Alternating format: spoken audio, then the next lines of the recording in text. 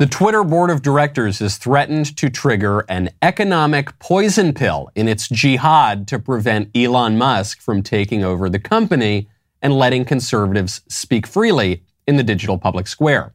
The poison pill involves flooding the market with discounted shares of Twitter stock, available to all shareholders other than Elon Musk and any of the associates that he's working with to take over the company. This is terrible for shareholders. Their stock is just not going to be worth as much. But the board seems to think that it is worth it to stop Musk from bringing free speech back to Twitter, especially since it turns out that the board, now with the departure of Jack Dorsey, who helped found Twitter, the board owns virtually no stock in Twitter themselves. So the board is destroying shareholder value to push its own woke agenda, a woke agenda that happens to be shared by Twitter's largest institutional investors. I'm talking about BlackRock. I'm talking about State Street. I'm talking about others which in recent years have leveraged their tens of trillions of dollars in assets under management to pressure companies to adopt woke policies, specifically on ESG, environmental, social, and governance issues. Elon Musk still has several options with the takeover of Twitter. He could team up with other investors to purchase the company even at the higher price. He could instigate a revolt among shareholders who could sue the board for destroying the value of their stock. He could drag this thing out and pressure a change in the board members themselves. But even if that doesn't work, Elon Musk has already scored a major win. He's pulled back the curtain on the stinking corruption at Twitter. Until last week, I never even asked myself who owns Twitter. BlackRock? Saudi Arabia? Never occurred to me. Until last week, it never occurred to me that Twitter leadership was so... I knew they wanted to censor, but it didn't occur to me that they were so hell-bent on censoring conservatives that they would destroy the value of their own stock just to keep doing it. It never occurred to me, even someone with a pretty dim view of our ruling class, never occurred to me just how hideously corrupt the whole system is. I'm Michael Knowles. This is The Michael Knowles Show.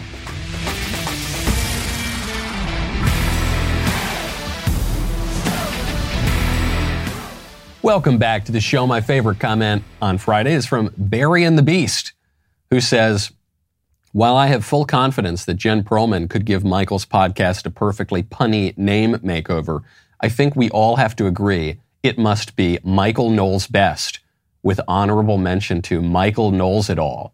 Wow, you are good. Because, first of all, no one likes a Knowles et al., so I think I'm going to go with your first suggestion. But when we first launched this show, now 5 years ago, Michael Knowles Best was actually a name that we kicked around that I really, really liked. We should have done it. It's a missed opportunity. Michael Knowles Best. What a great name for a show. Good point. Good point. Thank you. All the best ideas come from you guys. Now, you have a lot of valuable assets.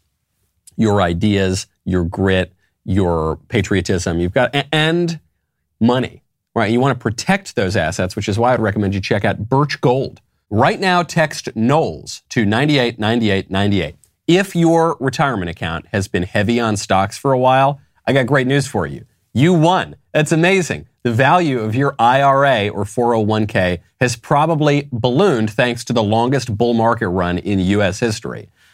And after every bull run comes a recession. Right now, stock valuations are at historic highs, only seen before the Great Depression and the dot-com crash. There's the good news and then there's the bad news. In the face of teetering global stability, stock volatility is way up. So maybe it's time to take some of your chips off the table, secure your winnings and your future with gold from Birch Gold. Right now, Birch Gold will help you convert those gains that you have on paper into a real physical asset. And it will be in a tax-sheltered account. Nice try, IRS. Go get started right now. Text Knowles, K-N-O-W-L-E-S, to 989898. With thousands of satisfied customers and an A-plus rating from the Better Business Bureau, Birch Gold can help you protect your savings. Text Knowles, K-N-O-W-L-E-S, to 989898 to get a free info kit on gold. No obligation to get this info. Go do it right now. Text Knowles, K-N-O-W-L-E-S, to 989898 to protect at least some of your winnings with gold. Go check out Birch Gold today. Elon Musk has already won. I want him to win more. I want the Twitter board to be brought to heel. Okay, I want not just Twitter, that's the smallest of the social media giants. I want Facebook. I especially want Google. I want all of these guys to be brought back under some semblance of democratic rule, or to be brought back into some semblance of virtuous leadership. But what they're doing now is so corrupt, and I want Elon and other people to bring them down. But I will say he's already won in many ways by exposing just how desperate these guys are to maintain their power, to keep conservatives out of the public square, to control the whole narrative, and to peddle lies, and to censor true information that threatens the ruling class, and to promote false information, misinformation, the worst thing in the world that we've heard over the past 5 years, to peddle that kind of misinformation when it's to their benefit. There's a clip going around the internet right now. It's a clip of Mika Brzezinski and Joe Scarborough on MSNBC discussing how it's a grave threat that someone wants to take over and control the narrative, because the point of telling people what to think, or the people who have the right to tell people what to think, are the establishment liberal media. And there's a little bit of fake news here, because Mika is not talking about Elon Musk, even though a tweet suggesting that she had gone viral. She's actually talking about Donald Trump here. Take a listen anyway. Well, and I think that the dangerous, edges here are that he's trying to undermine the media, trying to make up his own facts. And it could be that while unemployment and the economy worsens, he could have undermined the messaging so much that he can actually control exactly what people think. And that is our job. Oops. That's the part she's not supposed to say, but that's what all of them believe. And now I love it. Now you've got the left-wing fact-checker types, the blue check saying, this clip is fake news. She's not talking about Elon Musk. She's talking about Trump. Who cares? She's making the same point. The point is no less valid than when she's talking about Donald Trump years ago than if she were talking about Elon Musk today. And it's just as scary and it's just as corrupt. These hacks at the liberal establishment media are saying we have the right to tell people what to think. That's always why they were throwing this misinformation, disinformation label at Donald Trump. No one pushes more misinformation and disinformation than MSNBC and CNN. And sure, Republicans sometimes push their own talking points. I think the conservatives have been much more accurate, much more faithful to the truth than the people who tell you that men are not women, that men are women rather on the left, than people who tell you that Donald Trump colluded with the Russians, than people who push just completely made up storylines, people that tell you half the country are neo-Nazi white supremacists, people who tell you that parents are domestic terrorists. I think the conservatives are a lot more faithful to the truth than the libs are in this case. But what the libs are really upset about is that someone is threatening their ability to control the entire message, to control all speech, which in a republic is the government, is the political order, because we govern ourselves by persuading one another and debating and getting information out to the public. That clip should go viral. That people should know this is exactly what these people think. And Elon Musk is going in and saying, look, we're not going to stand for that anymore. And the libs are going after him with everything they've got. They're willing to destroy Twitter to prevent this guy from letting conservatives speak on Twitter. It just shows you everything you need to know. And we're not only talking about a handful of purple-haired activists at Twitter HQ. We're talking about big institutional power that controls trillions and trillions of dollars. Why are they so focused on this? Because this is not just about some fashionable social movement or the sincerely held transgenderist views of the radical left. This is about a liberal ruling class that is not going to give up its power and that is going to make noises about their great respect for democracy, but really they don't have any respect for democracy at all, and they simply want to control their power just like every other corrupt regime in the history of the world.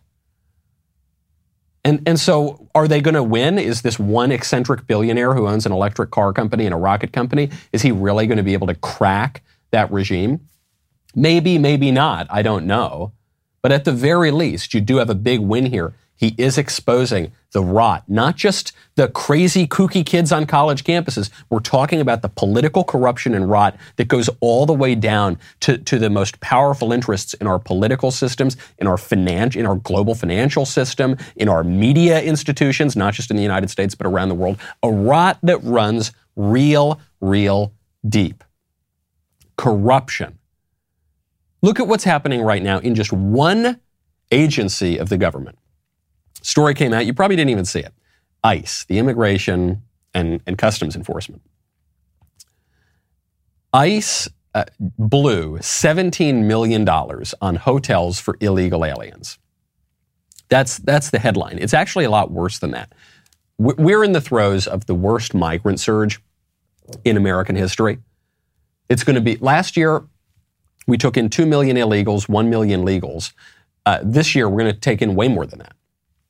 So last year, among the crazy migrant surge, in March of 2021, ICE entered into an $86.9 million contract with the nonprofit Endeavors for a 6-month period.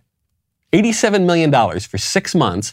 For what purpose? To house illegal aliens. Must be nice. Must be nice to be put up at a hotel. So the money was for 1,239 beds and other hotel services in Texas and Arizona. Now, this was a sole source contract, so it wasn't really open to bidding. ICE just gave the contract to this nonprofit Endeavor. Why? Why did Endeavors get this contract and it wasn't open to negotiation and bidding in the free market? Unclear. Probably there was some corruption. Then, this sole source contract spent approximately $17 million for hotel space and services at 6 hotels that went almost entirely unused. So they spent you have the government gives this contract to this one group. Then this one group gives a bunch of contracts to hotels that never have to use the space, $17 million. Why? If it were me, I don't want to sound cynical, I would assume it's because there was some corruption along the way. And it exposes something about the illegal immigration problem that it's so basic that we almost overlook it. We say, why is there a major illegal immigration problem? Why won't either party do anything about this? Why? What's going on? If only I get elected to office, then we can change this problem. No, the reason that illegal immigration continues and gets worse and worse and worse is because a lot of people in both parties, frankly, are making a lot of money off of it. The reason illegal immigration is allowed to continue and why our immigration laws are getting totally flouted is because of corruption.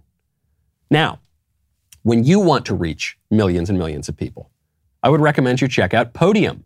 Right now, go to podium.com/Knowles. If you own a business, you know there are not enough hours in a day to waste playing phone tag.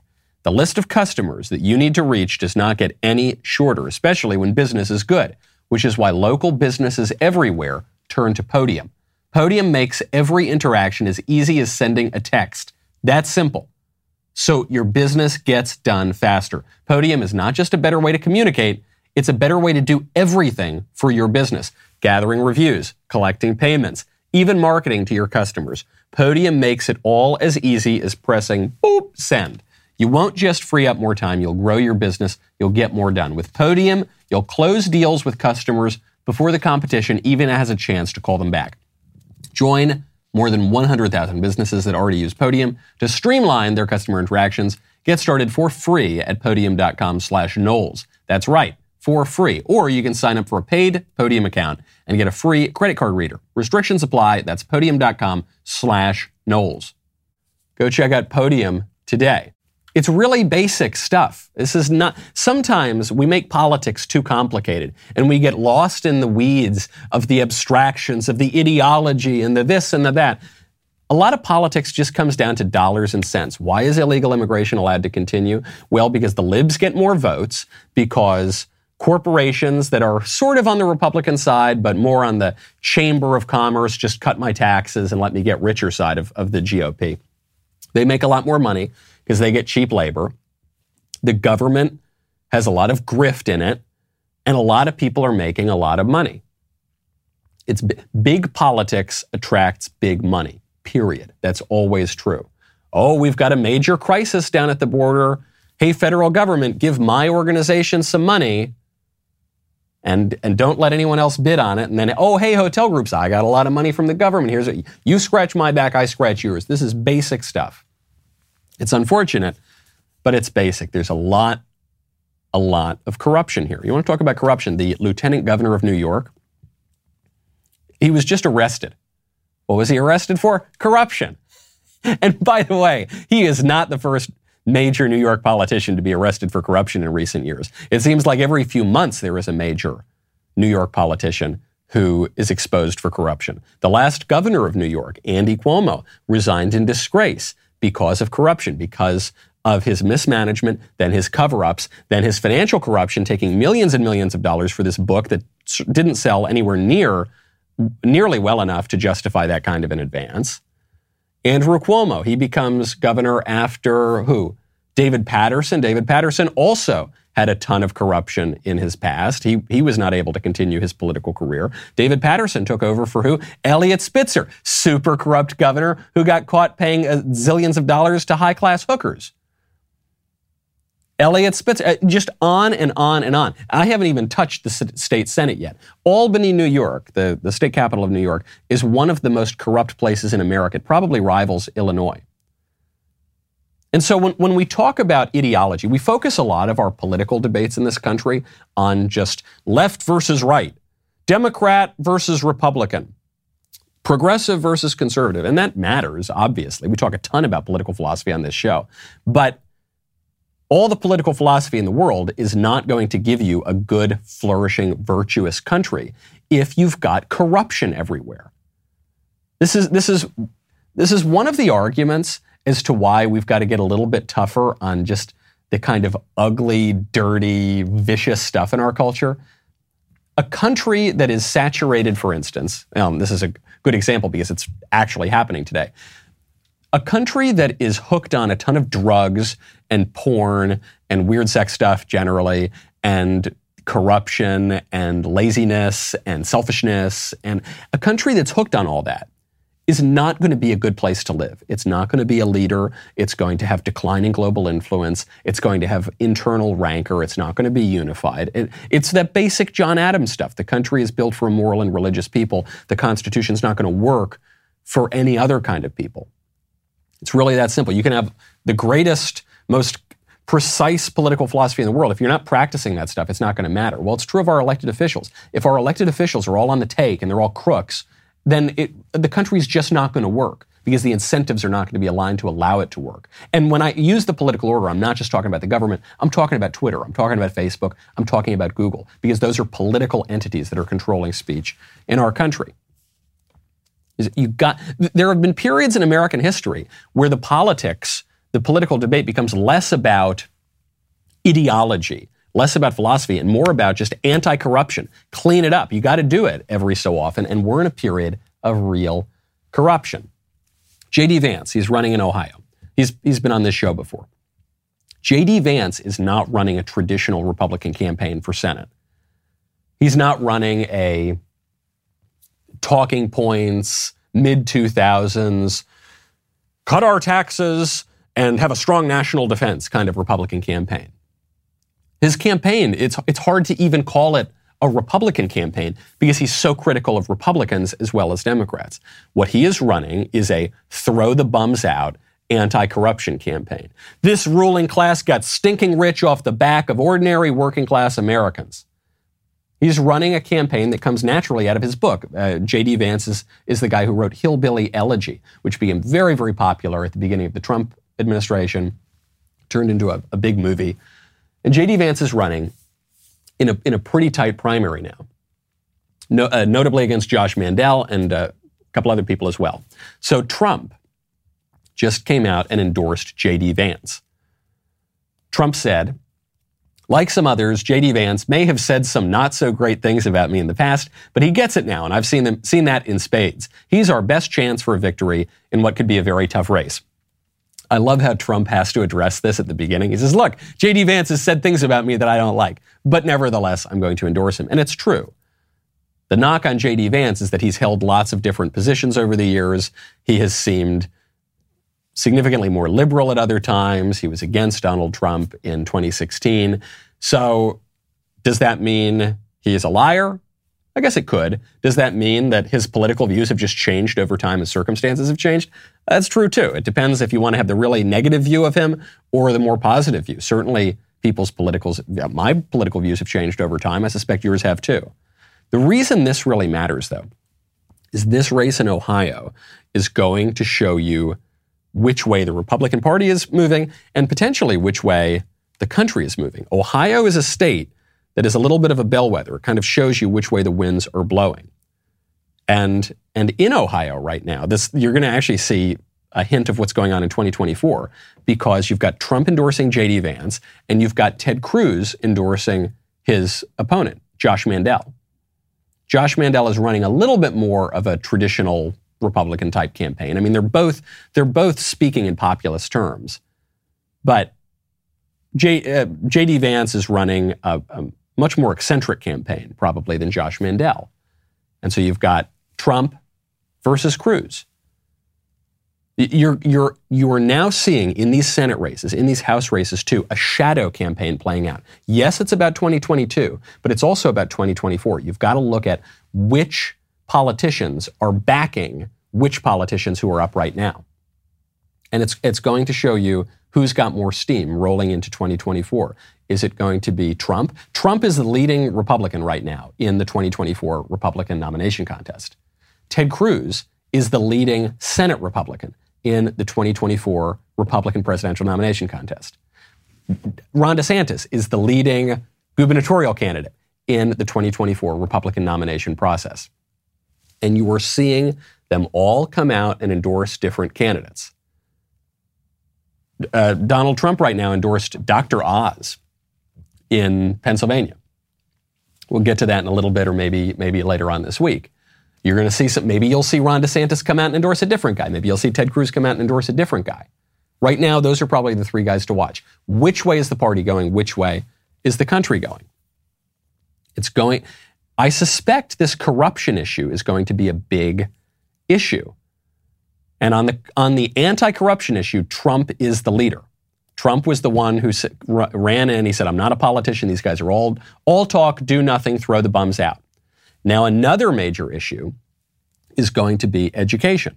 And this is where Cruz and DeSantis are really going to shine. Ted Cruz has been a major supporter he's probably been one of the leading voices in the country for school choice. Ron DeSantis right now is having a huge moment on education because he signed the Parental Rights and Education Bill in Florida. And that's going to be a big issue too. It's amazing how corrupt our educational and scientific institutions have become. There was a tweet I saw over the weekend from one of my least favorite blue checks on Twitter. He's one of my favorite in the sense that I get a kick out of him, but he's one of my least favorite in that he's just so awful. I mean, the things that he is proposing for the country are so awful. I think we should bring back formal ostracism to get this guy out of our country. That's how awful his ideas are. His name is Jack Turbin, and he's a nasty fellow, but he's got a lot of credentials.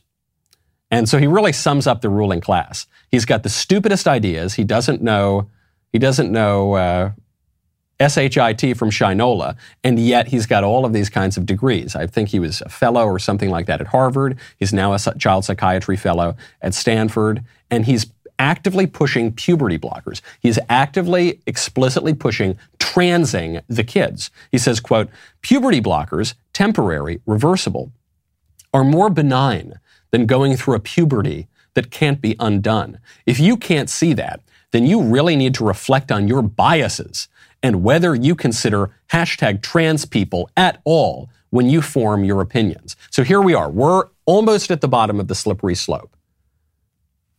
Several decades ago, people said, if you don't stand by traditional values and traditional sexual morality, why, pretty soon you're going to have men pretending to be women. And they all were laughed at. And then when that came to pass, and then men were pretending to be women, and we all had to go along with it, they said, pretty soon you're going to have men walking into the girls' bathroom and the girls' locker room, and women aren't going to like that. And they said, oh, you're crazy. That's a crazy slippery slope. That's never going to happen. And so once we got there, inevitably, then we got to this point where they said, pretty soon it's not just going to be adults. They're going to encourage you to trans little kids. And they said, oh, that's a crazy slippery slope. And now you have people with all the kind of credentials and all the titles that our ruling class values, coming in and saying, yes, you have to trans the kids. And if you don't trans the kids, you're a horrible bigot, you're a murderer, you're responsible for their depression and anxiety. And it is all based on completely bunk science and the thorough corruption of our scientific institutions. Sometimes you got to keep it simple. Like your bedroom, you can keep it simple with Thuma. Go to thuma.co/Knowles and give your bedroom a refresh. We talk about it a lot on this show. Every place you're in is going to either slightly elevate your spirits or lower your spirits. So elevate your spirits by elevating your room with Thuma. Thuma practices an intentional, less is more design philosophy for the bedroom. Clean lines, subtle curves, lifestyle-enhancing details. Thuma proves that simplicity can be extraordinarily sophisticated. Introducing The Bed by Thuma. Minimalist design features Japanese joinery, helps elevate your bedroom. Made for how you live, The Bed by Thuma is backed with a lifetime warranty, ships right to your door in 3 easy-to-maneuver boxes, and takes about 5-ish minutes to assemble with no tools required. It's amazing. You can easily build it yourself. Even I can build it myself. Thuma offers other bedroom essentials too to elevate bedtime. That's the nightstand, the side table, the tray. They're all perfect complements for the bed. Create that feeling of checking into your favorite boutique hotel suite, but at home, with The Bed by Thuma. Go to thuma.co/Knowles. Use code Knowles, KNWLES, to receive a $25 credit toward your purchase of the bed, plus free shipping in the continental U.S. thuma.co/Knowles. Enter Knowles at checkout for a $25 credit. thuma.co/Knowles. Enter code Knowles. Go check out Thuma today. Americans used to turn to sports to get away from politics. Now the left has made that impossible. The left has turned even sports into a stage for their radical leftist agenda. NBA star Jonathan Isaac is not having it.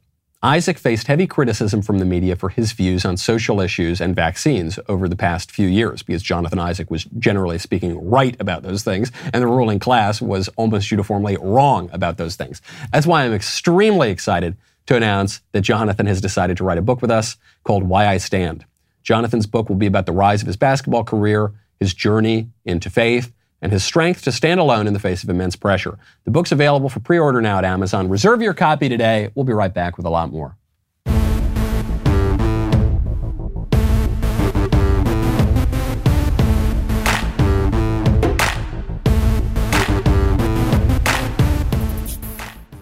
The lies that the ruling class are pushing about puberty blockers and transing the kids are so hideous, I can't even read it without my blood pressure going up. I'm a pretty cool guy. I'm pretty much cool as a cucumber. This stuff, I read this tweet from this guy, Jack Turbin, who is just such a creep. It's just a nasty little creep. It's hard to read what he is trying to do, which is effectively to abuse little kids. Let's call it what it is. I know there's a debate over can we use the term groomer or not groomer. We'll leave that for another day. There is no way you can read this. This guy wants to trans little kids and put them on cross-sex hormones and mutilate their bodies. That is child abuse. That's all it is. And this guy, Jack Turbin, he's a child abuser. And maybe he doesn't think he is, or maybe he knows he is, or I don't know. I don't really care how he views himself. That is what he is doing. And he's pushing lies about this process. It's really dangerous because there are probably parents out there who are going to be confused, whose kids are going to be convinced that they're transgender because of social movements and because of creeps in the public schools and lots of other factors in our society. And they're not going to know what to do, and they're going to want to do what's best for their kids, and they're going to inadvertently pump their kids full of poison. It's horrible. This guy, Jack Turbin, says that puberty blockers are temporary and reversible. It's just not true. I've got here a report about a study. It's come out in the New Atlantis Journal. It's called Growing Pains, Problems with Puberty Suppression in Treating Transgender Dysphoria. This is co-authored by very serious scientists. Paul H. Roos, a professor at Washington University School of Medicine. Lawrence S. Mayer, a scholar in residence at Johns Hopkins School of Medicine, which, let's not forget, Johns Hopkins pioneered the transgender surgery and then ended up shutting it down because it wasn't helping anybody. But this is probably the top medical school in the country. This guy, Lawrence Mayer, is also at Arizona State. And Paul McHugh, who was at Johns Hopkins. He's a distinguished professor of psychiatry at Johns Hopkins University of Medicine, former psychiatrist-in-chief at Johns Hopkins, also who pioneered this transgender surgery. These guys are all pointing to a huge increase in young people getting these kind of transgender experiments being done on them. And they're saying this is really dangerous, this is really bad. First, the paper says that the treatment is not necessarily reversible, that actually what the scientists point out is, quote, there are virtually no published reports, even case studies of adolescents withdrawing from puberty-suppressing drugs and then resuming the normal pubertal development typical for their sex. So while creeps like this guy Jack Turban say, oh, just put your kid on puberty blockers. If your little boy reaches for a Barbie doll, look, better to just delay puberty than to have him discover he's transgender after he's gone through an irreversible puberty. And don't worry, the blockers will be temporary or reversible. There's no evidence of that. Second, these scientists take on the idea that treatment is harmless. Now, puberty blockers, what they do is they pump you full of hormones and they suppress secondary sex characteristics from developing. What these guys write is puberty suppression hormones prevent the development of secondary sex characteristics, arrest bone growth, decrease bone accretion, prevent full organization and maturation of the brain, and inhibit fertility. We're talking about really, really dangerous stuff. There's so many cases of this. One of the main puberty blocking drugs is Lupron. Many patients are not exposed to, or they're not told about the full side effects of these. The extreme side effects that you can have from Lupron, from the puberty blocking, just temporary reversible stuff, joint pain, severe joint pain, osteoporosis, compromised immune systems, severe mental health issues such as depression and even suicidal ideation. The FDA has received 24,000 reports of adverse reactions, half of which the agency itself has admitted are quite serious. Just to give you an example of some cases of this, and you can just Google it. Adverse side effects from puberty blockers.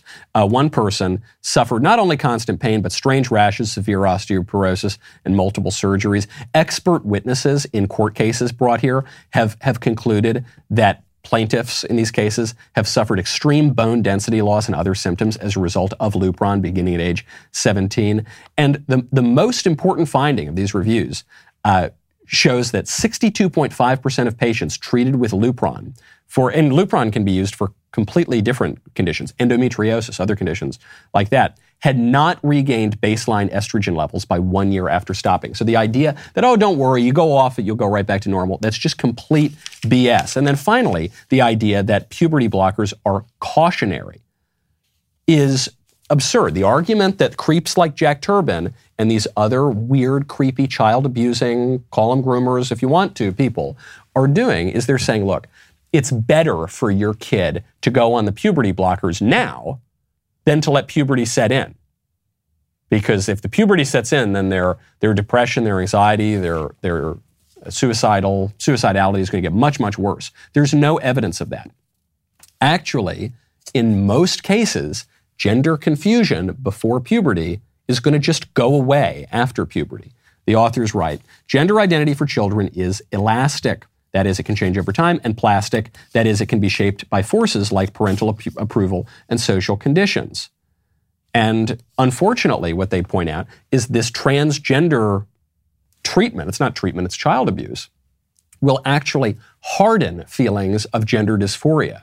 So not only will it not make it better, it'll actually make it worse, so that those rates of suicide, anxiety, depression, they're going to stick around in there. I really encourage you to read up on this sort of thing. But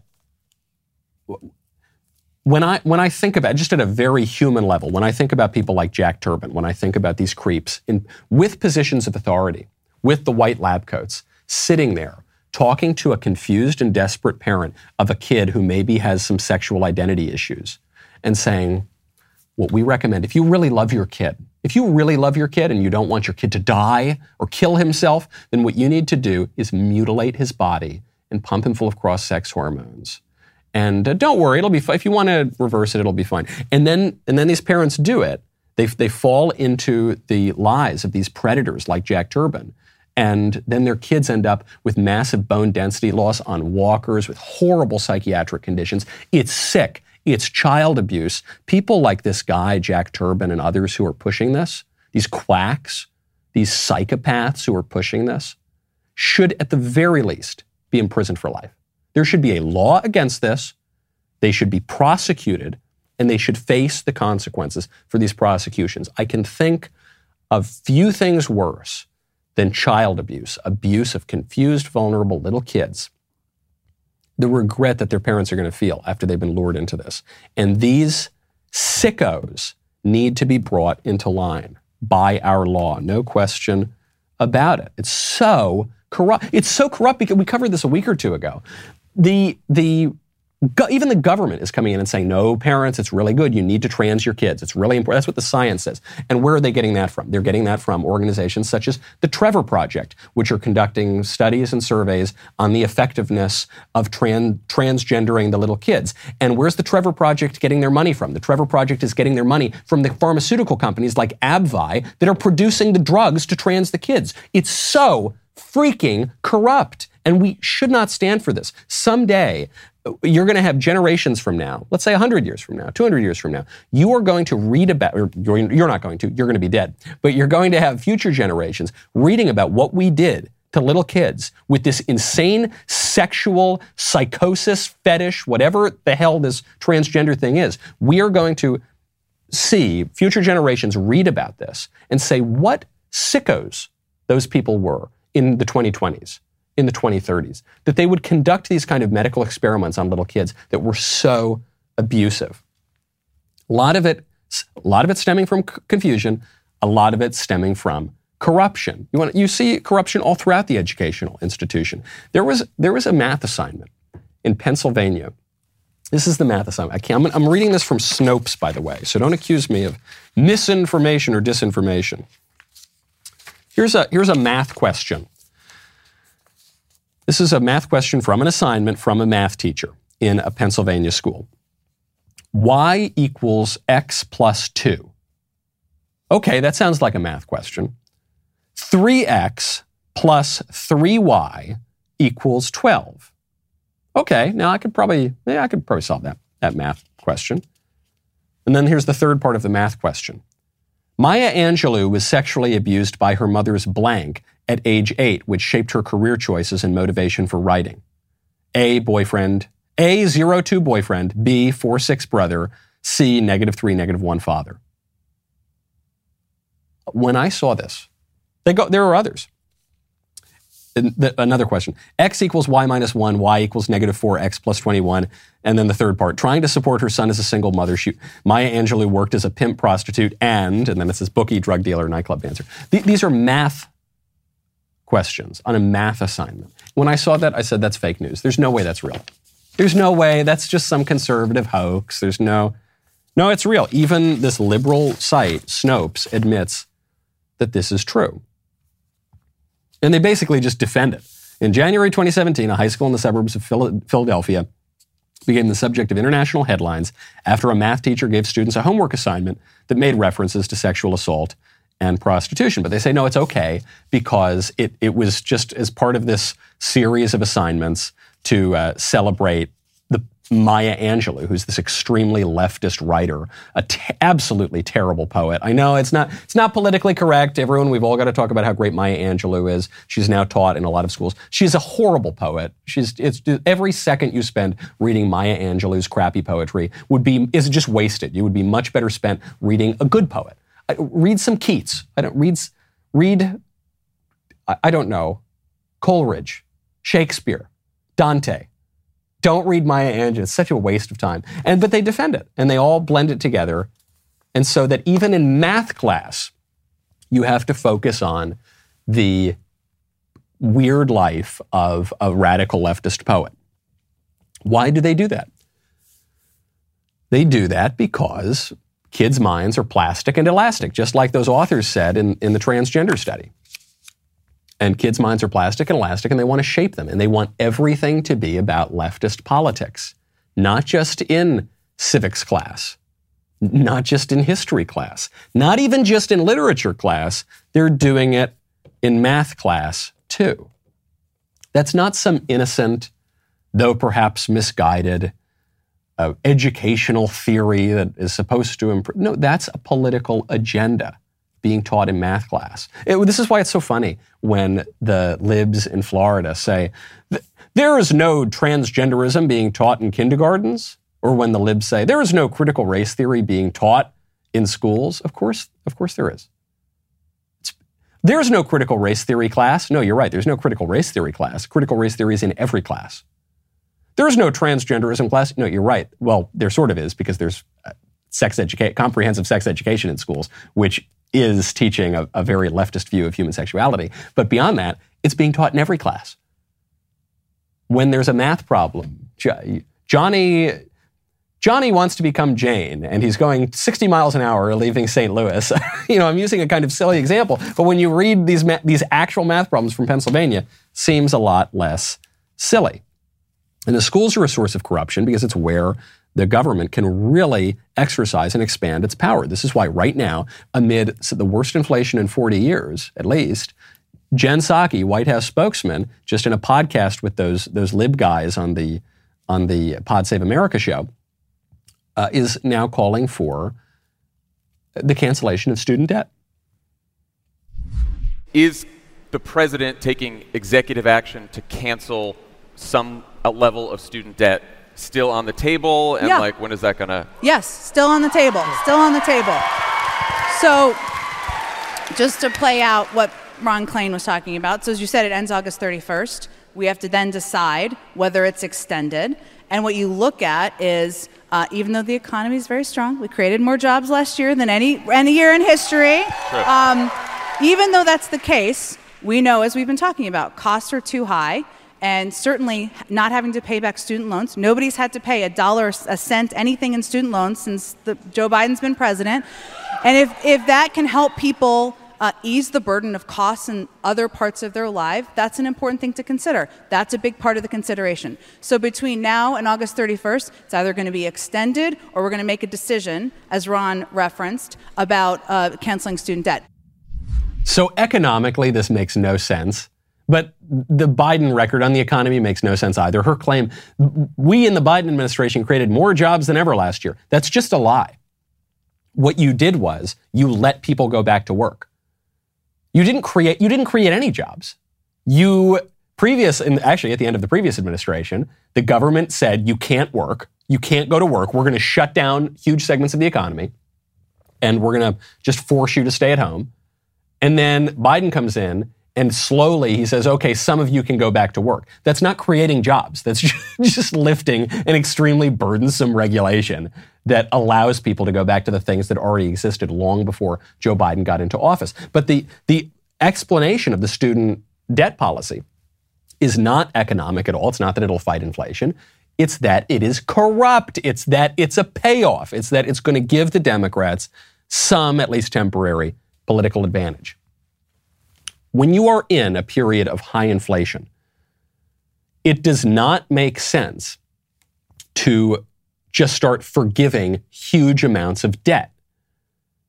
It doesn't make sense for a whole host of reasons, but one of the reasons is then you're just flooding the economy with more money. But you don't want to flood the economy with more money. That's not going to help the inflation. That's going to make inflation much worse, actually. Even Larry Summers, who is Obama's chief economist, said that these sorts of schemes that the Biden administration is cooking up don't make economic policy sense. So then how do we explain it? Furthermore, it doesn't make a whole lot of sense because something like a quarter of Americans graduate from college, and it tends to be the people who graduate from college generally make more money and generally have higher social outcomes. Not always, because the value of a college education is very much in question these days. But so now you've got a situation where you've got the entire American tax base paying to send statistically rich kids to college. Why would you do that? That seems like a very regressive tax from the so-called progressive administration. Well, it's a payoff because college graduates are more likely to support Democrats. So if you pay off their debts, they're going to like you even more. They're going to be even more likely to support Democrats, so it's a payoff to the base. But two, it's going to create incentives for kids to go to college where they're going to learn all sorts of insane underwater basket weaving and lesbian dance theory. And just broadly, they're going to learn the leftist view of the world, and they're going to be indoctrinated there. And so then, just statistically, they're going to be more likely to vote for Democrats. So it creates an incentive to get more Democrat voters. Why not pay off why not forgive business loans? Wouldn't that be a better way to help the economy? I don't think that's a good idea either, by the way. But if you're trying to rev up the economy, why are you forgiving the loans of sociology majors at Brandeis or at Hamilton when you could be forgiving certain business loans where businesses actually incurred really difficult costs, especially during COVID-19 and the lockdowns? Because that's not going to be quite as politically effective. Maybe they'll do a little bit of that too, but it's not going to be as politically effective for the Democrats. It's just corrupt. And on this show, I've never listened to an episode of the Pod Save America show. It's all these old Obama bros. They're kind of a contrived thing, and they were really being peddled very hard by Hollywood for a while. There's a big billboard of them right on the Sunset Boulevard, but despite their best efforts, it hasn't ever really become the broad cultural megaphone that I think the libs want it to be. It's kind of like The Daily Show. Back when The Daily Show was being run by Jon Stewart. It doesn't have it's not the hugest audience, but it is listened to by all the right, influential, liberal people. And so on this show, Jen Psaki remains on, they're having a casual conversation, and she ends up calling Peter Doocy at Fox News a stupid SOB. Because we have to talk about Peter Doocy for 1 second. Sure. Okay. Is he a stupid son of a bitch? Or does he play a stupid son of a bitch on TV? Okay.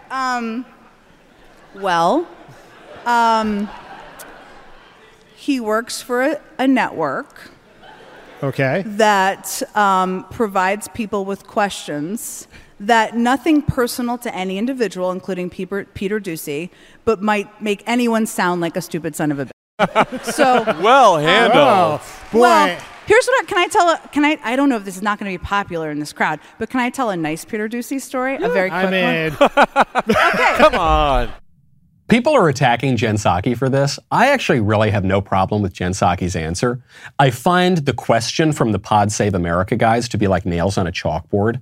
It's just so soy, I guess, is how it's so, Jen, what do you think he sounds like a stupid SOB? Rare. It's just so, gosh, these people are just awful. And I actually thought Jen Psaki answered it well. She gives her answer and go, what a good answer. Rare, catty. But Jen's answer was fine. They're really quoting Joe Biden. Joe Biden referred to Peter Doocy this way. And she says, well, it's not Peter Doocy's fault, but I don't like Fox News, and Fox News would make anyone sound like this. And now they're saying this is disrespectful from the press secretary. Well, look, the press secretary is the spokesman for the president. If the president's going to say it, blame the president.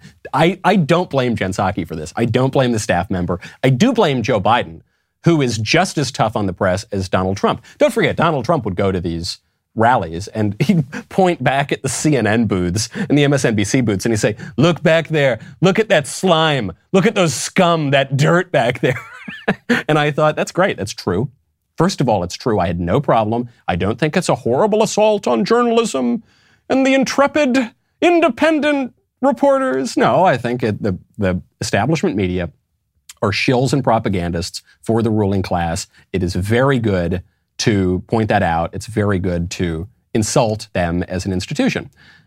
That's not quite as true of conservatives, because conservatives have relatively very, very few outlets, very little place in the establishment media. I don't take issue with Jen Psaki. I take issue, though, with the liberal journos who defend her. Brian Stelter comes out, and Brian Stelter said, absolute, go after that Peter Doocy. The point she's trying to say there is that Fox pushes storylines that are sometimes nonsense. Doocy does that in the briefing room, but still she did it in a way playing to a liberal audience that certainly is going to cause a lot of outrage from Fox probably for the next few days, right? Here's what the network says in a statement. Fox telling me, quote, in his role as White House correspondent, Peter Doocy's job is to elicit truth from power for the American public. His questions, they say, are his own. He's a terrific reporter, and we're extremely proud of his work. So basically, Fox is saying, hey, we don't provide him questions. He comes up with it himself, so they're defending his honor. I think Jen Psaki's kind of like, remember in senior year, spring of your senior year, you're about to graduate and you're just tired of all this. I think we're seeing that from Jen Psaki. She's about to leave the White House. She's going to go to a job likely at MSNBC. So she's kind of relaxing and maybe to sharing how she really feels. So it's the same answer that you heard from the Pod Save America guys. They're saying, ooh, go get him. You drag him. Yes, Queen, slay. But this is very silly coming from Brian Stelter. One, I hate to even say it, if the shoe were on the other foot, don't you? Imagine if the roles were reversed. But, of course, whenever Donald Trump attacked the media, you would hear he's putting journalists in danger. Jim Acosta, Brian Stelter, this is an attack on our democracy. And then Jen Psaki and Joe Biden use language that's at least as aggressive as Donald Trump, and it's all funny and it's all catty and it's whatever. And then they go after Fox News for pushing fake stories. I have no desire or responsibility to defend Fox News. Fox can defend itself. But it is pretty silly to have CNN accusing anyone else of pushing fake stories. CNN, which pushed the Russia hoax, which pushed then I guess the Ukraine hoax, the second reason they impeached Donald Trump some years ago. Then they pushed this hoax, then they pushed that hoax, then they pushed so many lies for so many years at a time it's not an accident. It's not that they just got a story wrong. It speaks to deep, rank corruption within the system.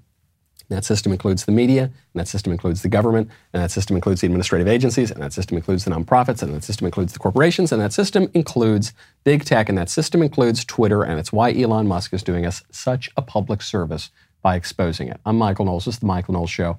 See you tomorrow.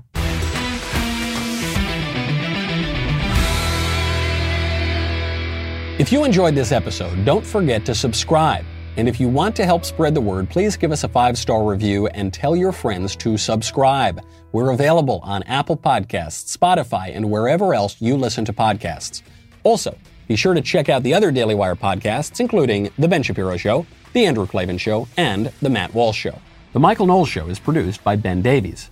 Executive producer, Jeremy Boring. Supervising producer, Mathis Glover. Production manager, Pavel Vidovsky. Editor and associate producer, Danny D'Amico. Associate producer, Justine Turley. Audio mixer, Mike Coromina. And hair and makeup by Cherokee Hart. The Michael Knowles Show is a Daily Wire production. Copyright Daily Wire 2022.